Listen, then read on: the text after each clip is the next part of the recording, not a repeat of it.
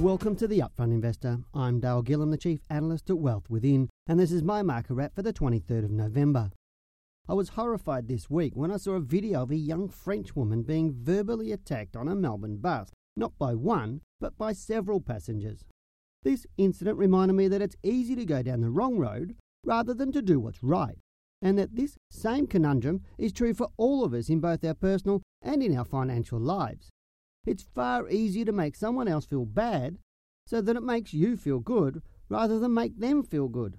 And it is far easier to not invest and complain about the government, your boss, or any other thing than it is to take responsibility to create your own financial future. I think the quote, "There is a great difference between playing to win and playing not to lose," by Daniel S. Dent, says it all. Many people in their financial lives play with the attitude of not losing, and therefore get more of what they do not want, and this is the easy road to go down.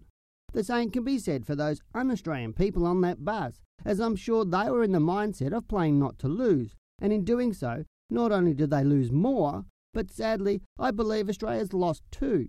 I know that those who decide to take the right road play to win, and so they take action, not only to learn what they need to do to create a better financial future for themselves, but take the right steps to achieve it. In the end, they win, and so does Australia. So what do we expect in the market?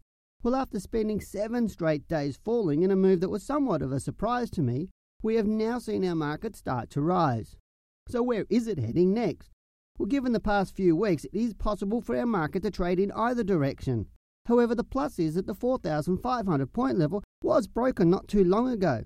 That said, the next few weeks will reveal more about the medium-term direction of our market, which is essential to investors. If we see a fall, it's likely to be short-lived given that there is support for the rise at around 4,318 points.